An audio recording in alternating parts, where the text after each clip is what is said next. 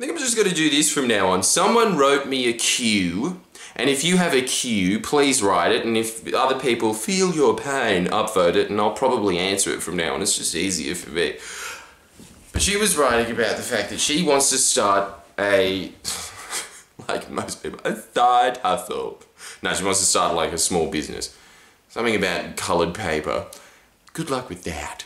But she was saying that she wants to start it up, but she's scared of doing it because, you know, what if it fails and she invests all this money in it and then she'll be back to square one. Which my response is, probably will fail. Good night. That was it. Colored paper's pretty shitty. Look, not just because it's about colored paper, but the simple fact is that 80% of new businesses that start up fail.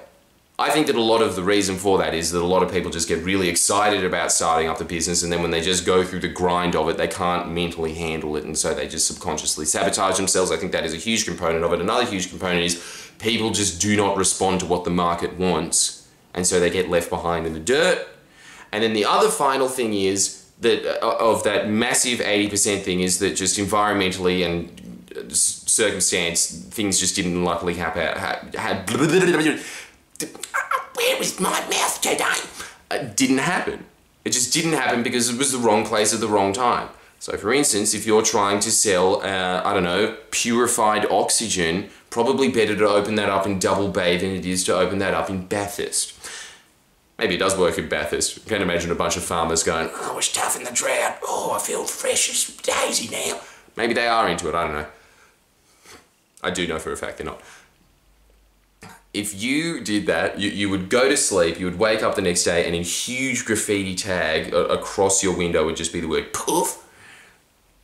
I don't know, look, do what you want, but I think that's the smallest aspect of it. I think a lot of it is that you just didn't roll with the punches and adapt your content and adapt your business as a result of rolling with the punches. That's the thing of it. It's just as soon as you start adapting. Just it's a never-ending process of trial and error. A classic example. So me, but it is just about me. Obviously, I've just gone on to a different endeavor on YouTube, which is to just pump out a bunch of bullshit content. Because that's the only way that the algorithm responds. It's like a leaky bath. You just have to keep filling it up with videos. And how do you do that? You have to do really shallow content and lots of it. Now, does that mean that I've stopped the actual in-depth stuff where I research something for 2 weeks straight? No, I still do that, but as a result of there being new content on there, yeah, instantly, as soon as you do it, subscriber base jumps to the highest it's ever been in the entire experience of Friendly Geordies because I'm doing what the algorithm wants, but you're also pissing off a bunch of hardcore fans. Hardcore fans. People that are always just sitting there like, you know, being like, I liked your content and then there was one piece of content I didn't like, so I'm unsubscribing, fuck you, you're the worst person I've ever met in my life. Thanks for the last 5 years of free content. But, you know, like, that content is still there and I like doing it. I think it's a public service. It is a public service to go through a bunch of boring parliamentary budget papers that nobody wants to read and actually talk about what is happening in this country. Someone has to do it. And I think we all know that the person for that job is Waleed Ali. I reckon he's going to change his name this year to probably just like legally steal MC Hammer's. MC because I rock it, Hammer because I nail it.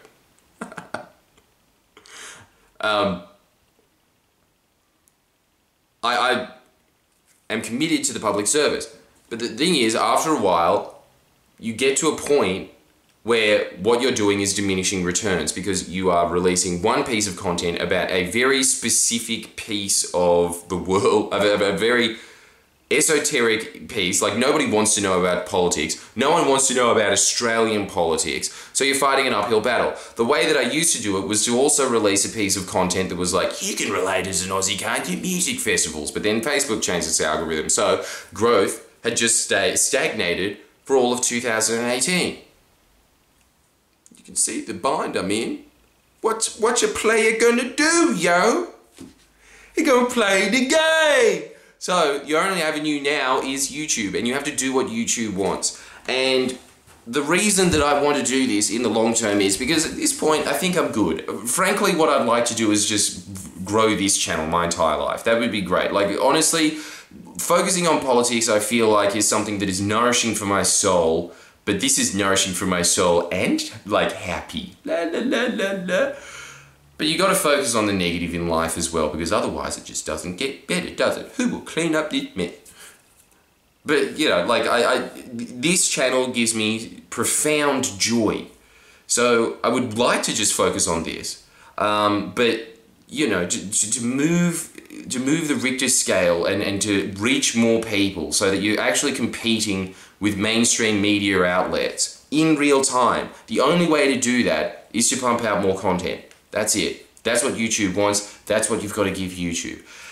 In doing that, like, a lot of people do like the new style, but there is also a lot of people that are writing extremely nasty comments.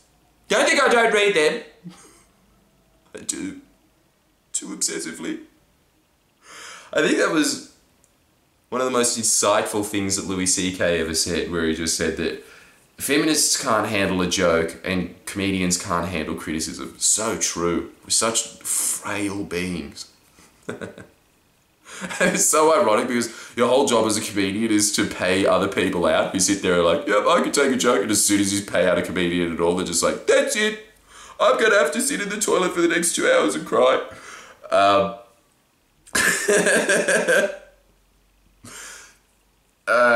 Look.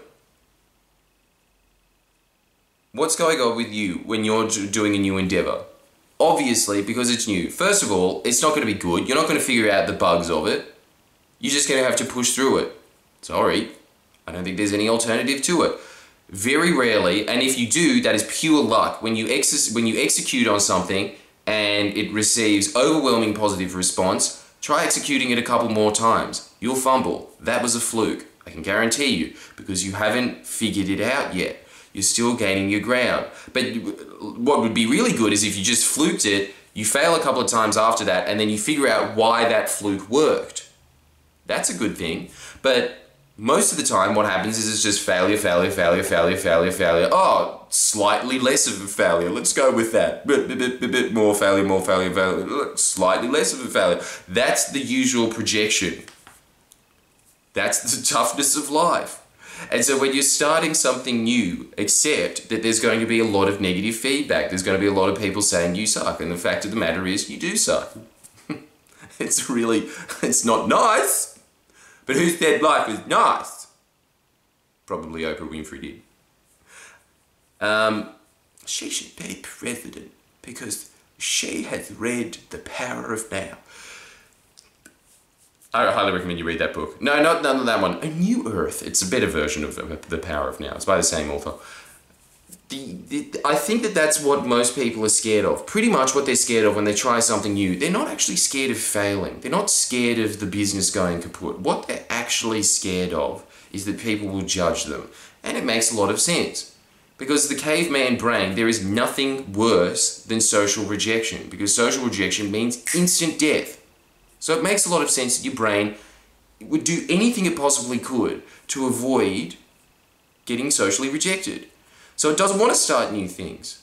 And so as a result of that, there's very few people that even try. And out of those people that try, when they start receiving the negative feedback, they usually curl into a ball, and that's the end of that. And then they revert back to what is comfortable. That's what needs to get changed. What a sentence. That really deserved to be slowed down. That's like in mixtape rap when you hear them say like a line that they think is amazing, but it's really shit, and they stop the beat. You know, when they're just like, I was a snotty nose with no papers. Now I'm sitting on a house with... And they stop the beat. 22 acres. Oh, it starts again. Didn't deserve that. But in order to move up in life, you have to be uncomfortable pretty much all the time. You just have to. And as soon as you get uncomfortable with being uncomfortable, Being comfortable is what makes you feel uncomfortable. That's the instinct of a killer. That's the kind of person that really excels in life. When you are feeling comfortable, so say with me for instance, with that YouTube channel, all of 2018, feeling stagnant. I felt kind of bad about that as well. I mean, it's good. It's the lifestyle that I dreamed about 5 or 6 years ago, where I can tour the country and do stand-up. That's great. But just seeing the fact that like you put out a video and this is like, yo, 60 more subscribers. You've hit a plateau. And you're not reaching enough people. And is the Labour government elected in every state and across the nation? No. So there's work to be done. There is work to be done. You have to figure out a way to reach other people. And that means that you have to change strategy. And when you change strategy, you're not going to be good at that strategy. And so you're going to fail a lot. And so that's the problem, is that when you start failing, you feel uncomfortable, people revert back to what is comfortable. That is what the normal person does. So when you're starting something new, ask yourself, are you scared of that venture failing, or are you scared of the social rejection? I can guarantee you 90% of the time you are scared of the social rejection. Because what happens is if you fail and no one sees it, for instance, if you trip over right now, you wouldn't care. You just get up and you're like, oh, my leg hurts. But what happens if you trip over in public? You will get up and then you will start walking away in a quick power walk while pretending that nothing happened, making the situation even more hilarious for the people that are watching. Obviously, everyone's just going to ignore it because that's how public crowds work. It's probably going to be a couple of lads being like, oh, what a fucking grog. But that's what happens, right? It's the same action. It's just that when people see it, you're scared. That's all that's happened. It's just, and really ask yourself, who are you really scared of? Because it's probably only 15 people. It's probably an aunt that's always nagging you at Christmas gatherings about that you're not doing anything with your life. It's probably a few friends from high school. That's pretty much it. 15 people. 15 people that you don't actually probably like that much anyway, but you care about their opinion. You got to stop caring about other people's opinion. And I know that's ironic because obviously you can't ever not stop caring about people's opinions. That is part of the human condition. But what you have to do is, in spite of that nervous system pain that I can guarantee you never goes away. If I don't look, when I'm talking about hate, right? I'm still getting like a 95% like ratio. But that is different to getting a 99% like ratio, and that extra 4% of people that dislike it, your body just goes, I can't handle it, I've got to go back to just sitting in my room and doing 2 weeks. You know, that it starts flipping out. But you just got to push through it.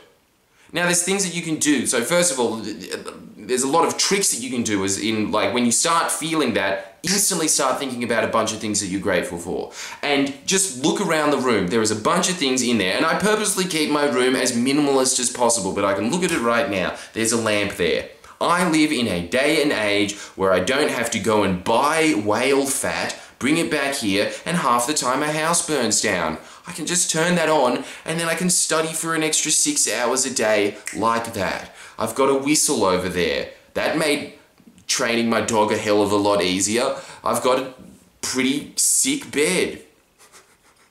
It's comfy, and it's good for your back. There's a lot of things to be happy about in this room. There's nothing in here. I've got floorboards. That's better than most people in Mexico who just walk around in dirt. There is a lot of things to be happy about. So the next time that you are feeling that social rejection, stop. Take a deep breath in, because they've registered in that your brain is able to change trajectory. If you just sit there and like, oh my God, people are making fun of my colored paper business. They're saying, why didn't you have saffron yellow instead of iota yellow? That, instead of thinking about that, just take a deep breath and think about 10 things that you're grateful for. And then push through the pain. And when I say that, don't ignore the feedback. Understand that the feedback is a natural part of it, but you're going to get a lot of negative feedback at the beginning of starting anything. And know that it is going to build you in the long run. If I just sat there and listened to the safe space that most Melbourne comedians put themselves in, I would not have a following today, because I would not be listening to what the people want. I would be listening to what my manager wants to put me on these little crap shows in Melbourne that have the same 100 smug, annoying, elitist hipsters in there that do not represent the general population. As a result of listening to the people, I understand what the people want. To a degree. Now that I've started a new endeavour, I have to learn what the people want again, but I will learn it because I know what the process is now. And then you just have to understand that that is the process. At the end of all of this, my take-home piece of advice that you should write down. You should have a scrapbook and write down things that are inspiring to you, and then just every now and then review it. I used to review it nightly, now I review it, a few times a week. But this is the thing that you should get embedded into your head about starting a new endeavour.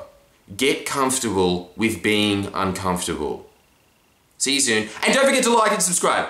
Yeah, see, I'm learning the new YouTube game. Fast-ish, aren't I? Like and subscribe. Don't just walk off this and not return the favour by just going... See, I put in barely any effort into this. You can put in barely any effort into making it kind of go up a little bit in the algorithm. See ya.